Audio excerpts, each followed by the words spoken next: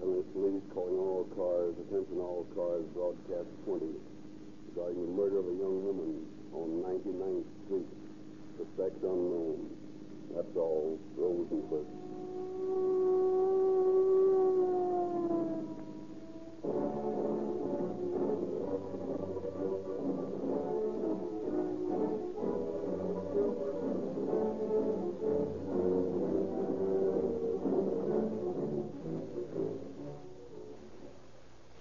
Ladies and gentlemen, the following conversation was overheard at a school crossing the other day.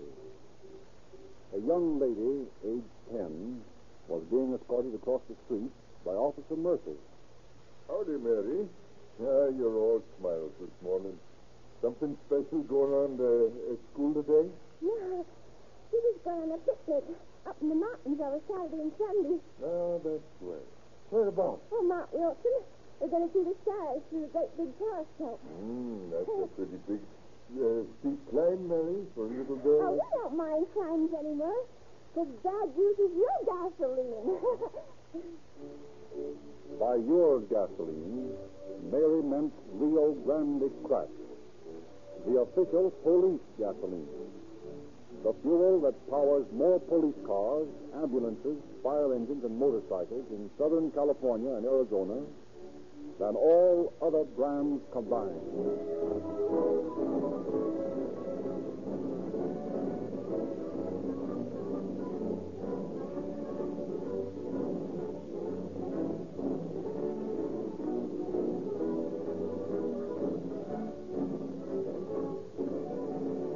Again, Chief James E. Davis of the Los Angeles Police Department, through whose cooperation these programs are broadcast, has a message for you. Chief Davis. Good evening. Unfortunately, the general public knows all too little about the stupendous task successfully achieved each day by the police of our large population centers, such as Los Angeles. The public learns through the press and by radio of but a few of the intricate workings of a large body of men and women whose duty and responsibility it is to enforce the laws and protect our citizens against the loss or injury of persons and property.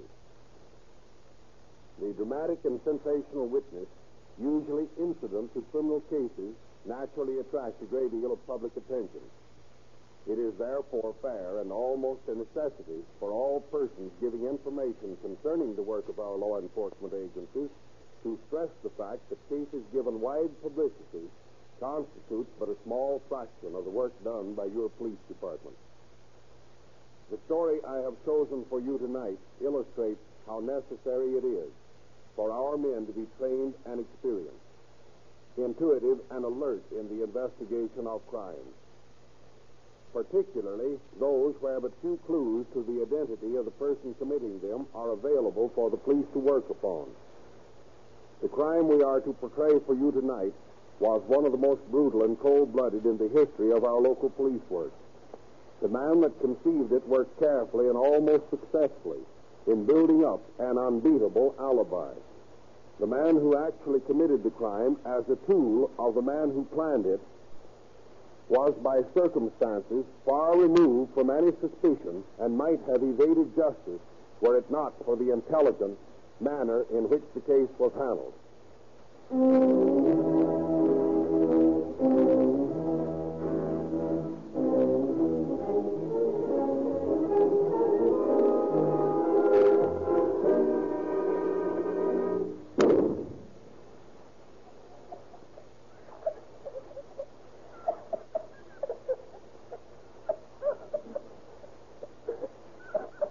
Jimmy, what on earth are you doing up at this hour of the night? Come in around here. What's the matter, child? Why are you crying? Why, that's this... What's this? Why, your sleeping jacket. It's wet and sticky. There now, let's see. Oh, my God, it's blood! There's your mother, Billy. Mom! Mom, are you all right? Oh, thank you. I turn on the light in here. Oh, Mom! Oh, my sister! Oh, speak to me! Speak to me! Simon, Herman, get out! Oh, get out! What's wrong? Herman, Miles, dead! Dad? No, You're dreaming, Florence. Oh, Herman, look. Oh, she's been murdered. Shot through the neck. Oh,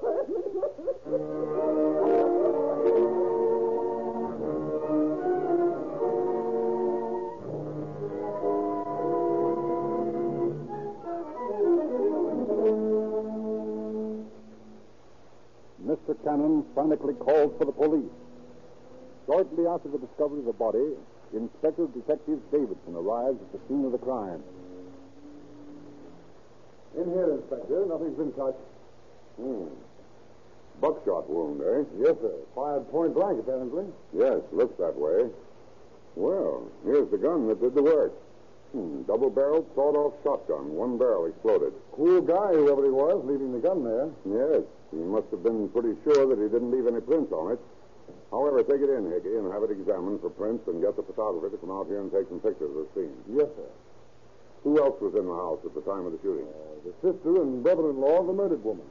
Where are they now? In the next room. Good. I want to talk to them.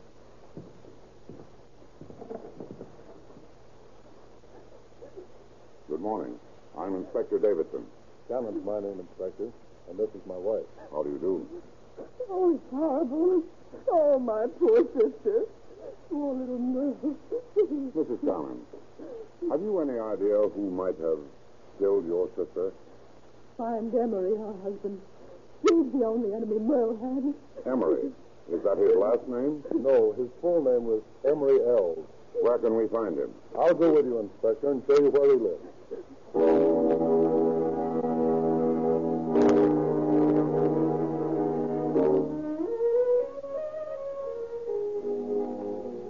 Emery Ells, his brother Alfred, and a friend of theirs named Ralph Moulton, found by the officers at Ells' house, are taken into custody. Brought into headquarters, Emery Ells is questioned first. How old are you, Ells? 26. What do you do? I'm a waiter Where? at Hancock's all-night restaurant. Tell us exactly what you did yesterday from the time you got up until you went to bed. And speak slowly so the stenographer can get it. Well, that's easy. My day begins at 6 o'clock in the evening, when I report for work at the restaurant. Yesterday, I got up late in the afternoon, stopped by my mother's house for a few minutes, then went to the restaurant. I wasn't out of the place until 6 o'clock this morning when I went home. Can you prove that? Sure. All you got to do is ask Harry Hancock. He's my boss. You'll find him at the restaurant. From all indications, your wife was killed sometime after midnight. Are you sure you didn't leave the cafe at any time during the night? Of course I'm sure. Besides, why should I want to kill my wife? She's not my wife anyway. We're divorced.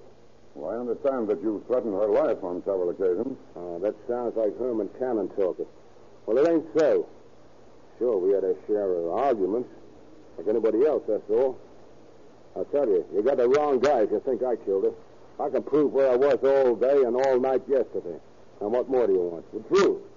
You had a possible motive for wanting her out of the way.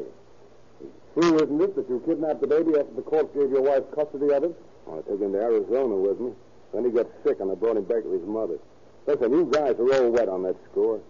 I get to see my baby whenever I want to. You're barking up the wrong tree. I didn't have any motive for wanting to bump Merle off. All right. That's enough for now.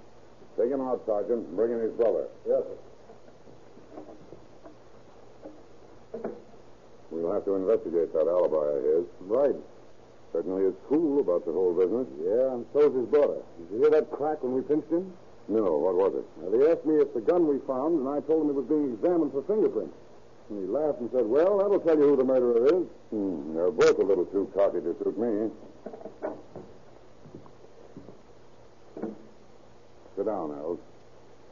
Now tell us, where were you last night? Making my rounds. What do you mean, making your rounds? I'm a deputy constable out in Maywood. I spent the night patrolling my district. Who do you think killed your sister-in-law? How should I know? Why did you laugh this morning when I told you that the shotgun was being examined for fingerprints? Did I laugh? I don't remember laughing. Well, no fingerprints were found on the gun. Is it possible you knew that the murderer wore gloves? I don't know anything about it. Take him back to his cell, Sergeant. Yes, sir. Call in Moulton. All right, Eddie. Bring in Moulton. Sit down. No, thanks. I'd rather stand. What's the matter? You're shaking like a leaf. Damn if I know, but this thing's got my ghost. You've been living with the Elves boys, haven't you? Yes? Well, how come? Well, I've been out of work, so they let me stay in the garage and eat with them in return for doing odd jobs around the place. Where were you yesterday and last night? I rode around with Alfred in his car before he went to work. Bought some groceries, and then went back to the house. I didn't leave again all evening. Did anything unusual happen during the evening? No. I sat up with Donald, Al's kid brother, till about 1 o'clock, listening to some hillbillies on the radio.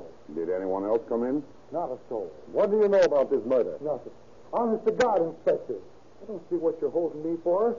I got nothing to do with it at all. Well, how about Emery Ells? Did you ever hear him say he wished Merle was dead? No, I never heard him say anything like that. I don't know anything about it at all. Okay, Moulton. Can I go now? Well, we'll have to hold you a little while longer. Well, it won't do you any good, because I don't know anything about it. All right, take him back, Sergeant. Yes, sir. He's holding something back. Yeah, and he hasn't the guts to hold it back long. Either he did the job or he knows who did it. He'll crack before long. All he needs is a little time.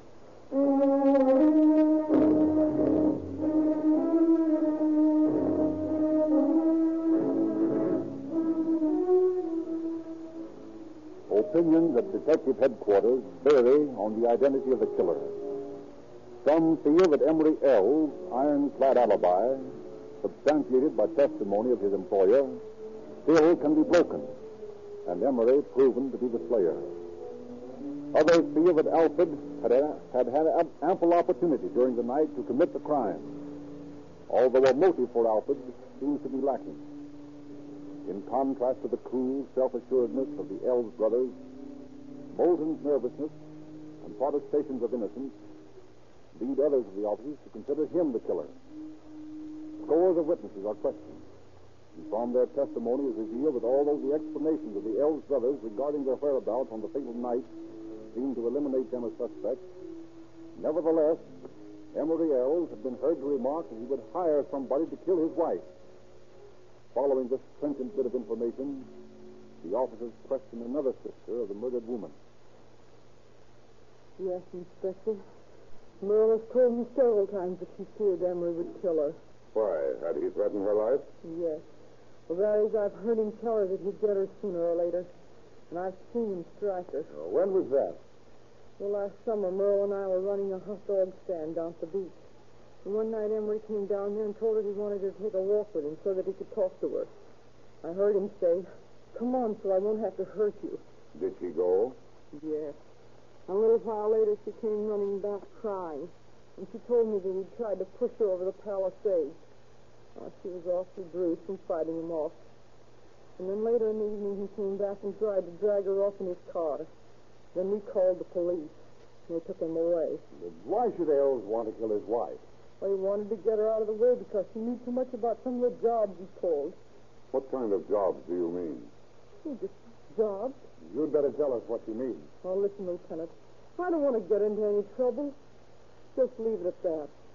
I don't know any more about Emery, and I don't want to.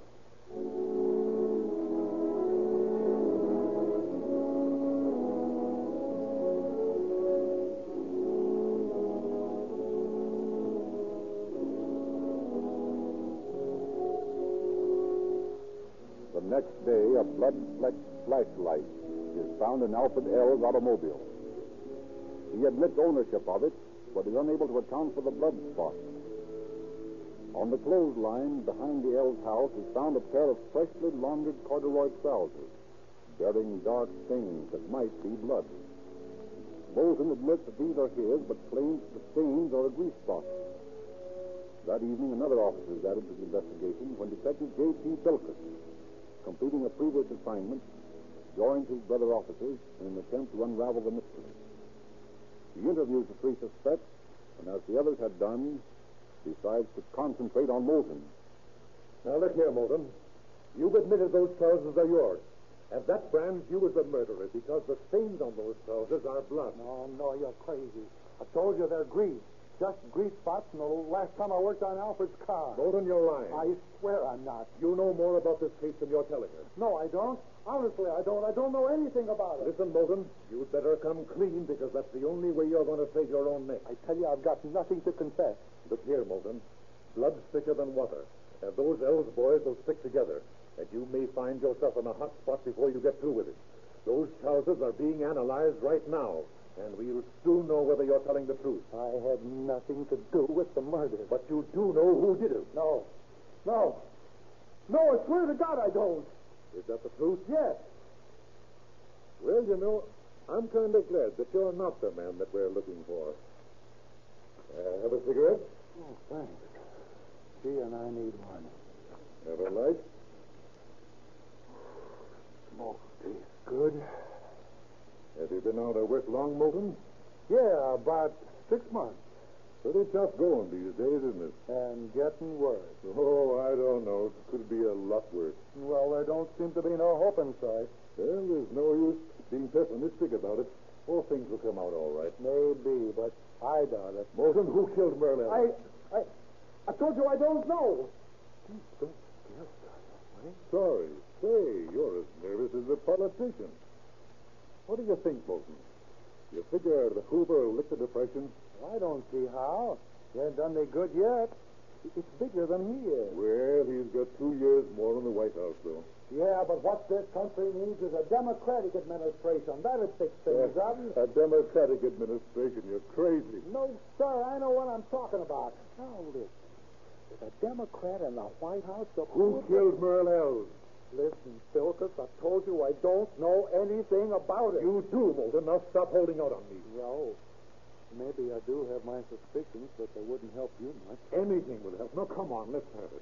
Well, Emery traveled with some pretty tough guys. You might look some of them up. Now, who, for instance? Listen, I don't want to put the finger on anyone. You'd better talk, Moulton. See, I don't even know the fellow's name. Yes, you do. Well, I don't know his first name. Well, what's his last name? His name's Brown. What does he look like? He has sandy hair and a mustache. Where does he live? He hangs out at a coffee joint in Huntington Park. Anything else? That's all I know. And I'm through talking. And I don't know anything else about it.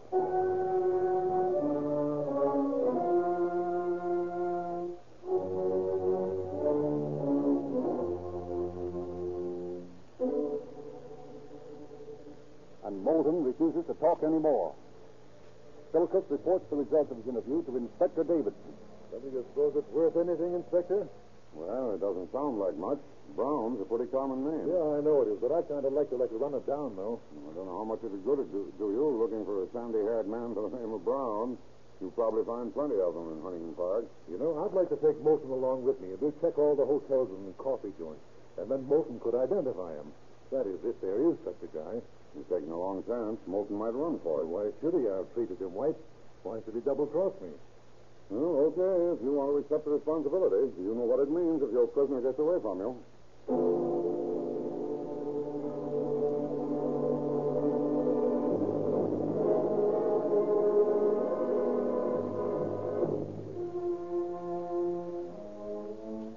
Accepting the serious responsibility of escorting an unshackled prisoner, Philkus takes Moulton with him to Huntington Park. After hours of searching the restaurants and hotels of the suburban city with no success, they are climbing the stairway of a rooming house on Randolph Street. Hey, what's the matter with you? Come on. I'll wait downstairs for her. Why? Well, I think just the guy up there by the desk. I'll see you later. Don't you try to run out on me. I won't, I promise. Okay, now I want to get a look at him. I'm going to have a talk with the clerk. Is there a man named Brown living here? Why, no. What does he look like?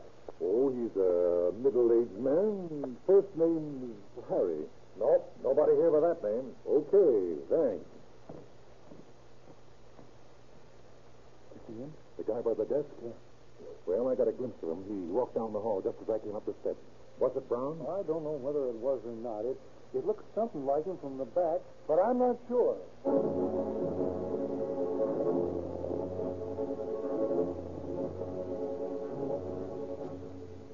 But Moulton will say no more.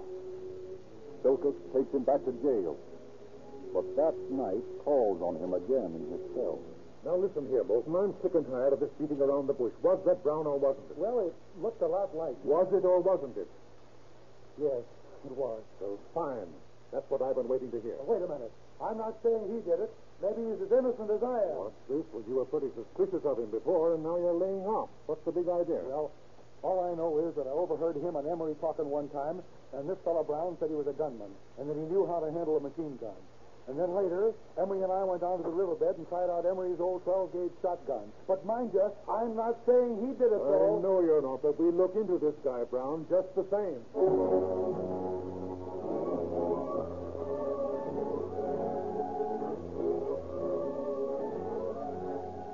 A little past midnight, Silkus, accompanied by 2 Huntington Park patrolmen, returned to the rooming house on Randolph Street.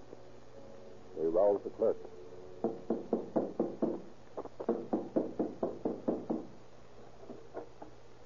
Well, what do you want? I'm a police officer. What room's that guy in that I saw up here this morning? Why, he's over there. Second door to the left. Thanks. Better be careful. Knock first and tell him what he says. It's all right. Thanks, I'll do that. Come on, boys.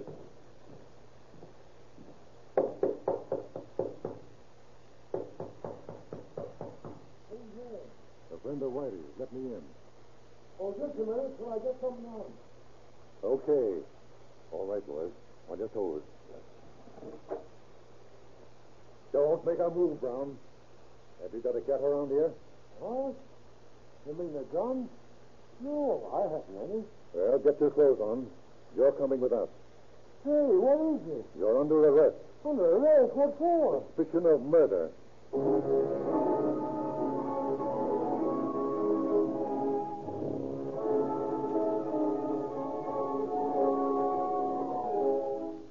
Unresisting, Brown accompanies the officers to headquarters. Questions, he talks freely, but on the subject of the murder, he is convincingly ignorant and claims that he has met the Elves brothers only once. After 2 hours of questioning, the detectives are no further ahead than when they started. Then once more, Silkus visits Moulton in his cell. Are you awake, Moulton? Yeah. Did you get Brown? Yeah, he's in the office now. He claims he only met those Elves boys once. Now listen, Ralph. I want you to do something for me. Just tell me something, anything, that'll tie him up with those Elves boys. Will you do it? Give me a cigarette. Here, take this whole pack here. Thanks. Look, reminded the time he was over at the house and him and Emery were talking about holding up that theater in Huntington Park. Thanks, old man. That's all I need.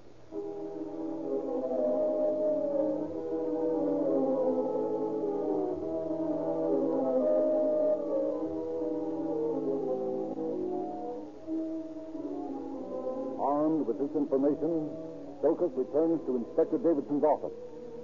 For 10 minutes, he listens to the relentless grueling of Brown, and then... Oh, for God's sake, lay off of me. Will you give me a break? You're driving me crazy. I tell you, I don't know a thing about Look me in the eye, Brown. Now, have you told all the lies that you can think of? Are you ready to tell the truth? Why, what do you mean? What about the time that you and Emery Ells were over at his house planning that Huntington Park Theater holdup, huh? Oh, no. Well, what about it? And what about the murder of Merle Ells? All right. I did it. Give me a pencil. I'll write a confession. That isn't necessary, Brown. Just talk. The stenographer will take it down. Well, I killed Merle all right. Emery hired me to do the job. You see, we talked about the deal for a long time. A couple of months, I guess. Then Emery told me finally the other night that I'd get $2,000 for the job. Well, he took me over to the house on 99th Street and showed me the layout. He pointed out the porch where the dame slept. When we were all set, Emery gave me the gun and a flashlight. And I stole a car and drove over there. I figured it'd be a lead pipe finish. So I sneaked up to the sleeping porch and looked in. There was a woman with a kid sleeping right beside her. Gee, I hadn't figured on them being so close together. And Emery had told me that he'd kill me if I hurt the kid. Boy, I didn't know what to do. Finally, I figured if I got the dame to sit up, I wouldn't hit the kid when I let her have it. So I flashed the light in her face and said, "Merle, wake up." Emery had told me her name was Merle. Well, she opened her eyes kind of sleepy-like and says, "What's the matter?" Oh, then I lost my nerve. Yeah, I didn't have the guts to shoot it. It was too easy. So I beat it back to the car and drove off. I guess I rode around for about, half an hour trying to dope out whether I should do it or not. Then when I felt like I could go through with it, I went back. But I lost my nerve again. She looked so young and sweet, like a little girl sleeping there. Well, I rode around some more, and I damn near made up my mind to bump myself off. I hated myself, called myself all sorts of names, and I drove like the devil, almost hoping I'd wreck the car and kill myself. And suddenly, something inside of me snapped. Everything went red and yellow behind my eyes. And I went back and let it have it. Oh, thank God I didn't hurt the kids. Did you get the $2,000 for the job? No. Emery double-crossed me. Just before the bump-off, I told him I was broke, and he gave me 22 dimes. Tips, I suppose. That's all I ever got. $2.20 for a human life. Cut-rate murder, and it'll cost you your neck.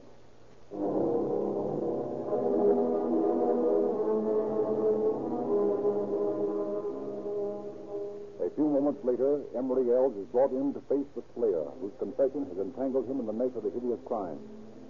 As he enters the room and sees his hireling, not a flicker of recognition crosses his impassive face. Ells, you've met this man before, I believe. Not that I know of. Well, you can't have forgotten this valuable friend who did you such an unusual service a few nights ago. I never saw him before. I don't know what you're talking about. No? Well, perhaps this statement Mr. Brown here has just made and signed will help make it clearer. Read it. I think it'll interest you. Why, the dirty double-crossing. Well, Ells, what do you say now? Nothing. He said it all. Are you willing to sign the statement that what Benjamin Brown has confessed here is true? I guess so. That's about the way it happened. Good. Here's the statement. Just sign your name here.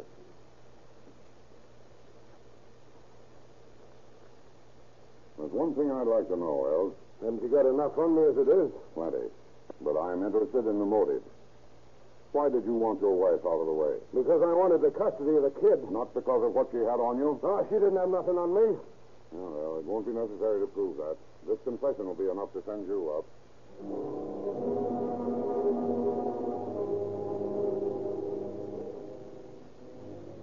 However, in spite of their signed confession, Ells pleads not guilty when brought to trial. And Brown pleads not guilty and not guilty by reason of insanity. Ells is tried first. His attorney jumps to his feet when Emery's confession is introduced into the record. Your Honor, I move that statement be stricken from the record. Upon what grounds do you base your motion? My client was starved, kicked, and beaten over a period of 4 days in order to sweat that confession out of him. This is no document of truth. It is a scroll of torture. Are you prepared to prove your statement? I am, Your Honor.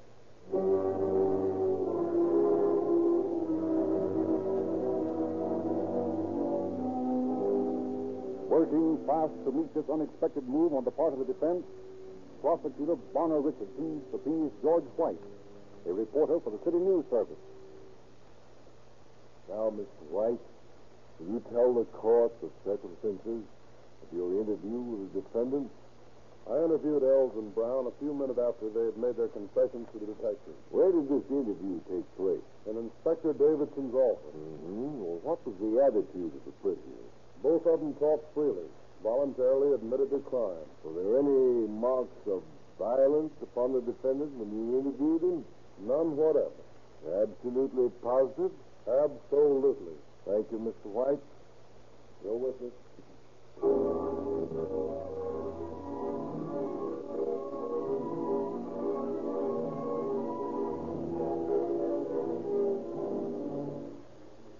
With the aid of the newspaper reporter, Ells' confession was admitted to the record. And with the aid of the newspaper reporter, Ells' confession was admitted to the record, and on January the 8th, 1931, he was found guilty of first-degree murder by a jury which recommended life in prison. On January 12th, 1931, he was sentenced to San Quentin for life. Brown, although he threw himself on the mercy of the courts with a plea of guilty, received the death penalty on January 16, 1931. And on July 14th that same year, he was hanged by the neck until dead.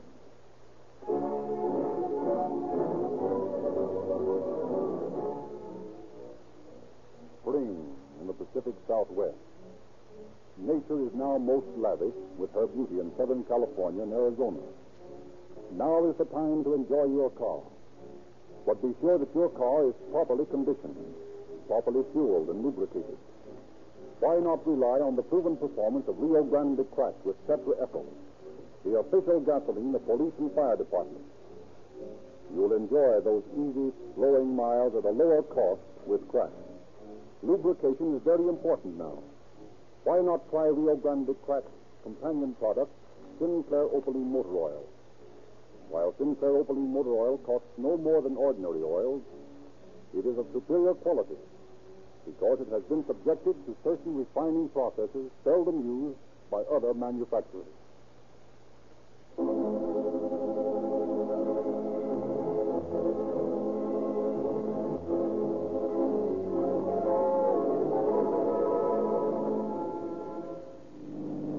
Los Angeles Police calling all cars, attention all cars, cancellation broadcast 20.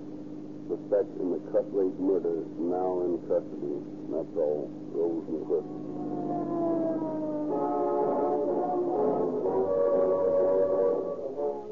Tonight's episode of Calling All Cars was prepared by Madeline Kelly from the files of the Los Angeles Police Department. This is Frederick Lindsley speaking for the Rio Grande Oil Company. This is the Von Lee Broadcasting System.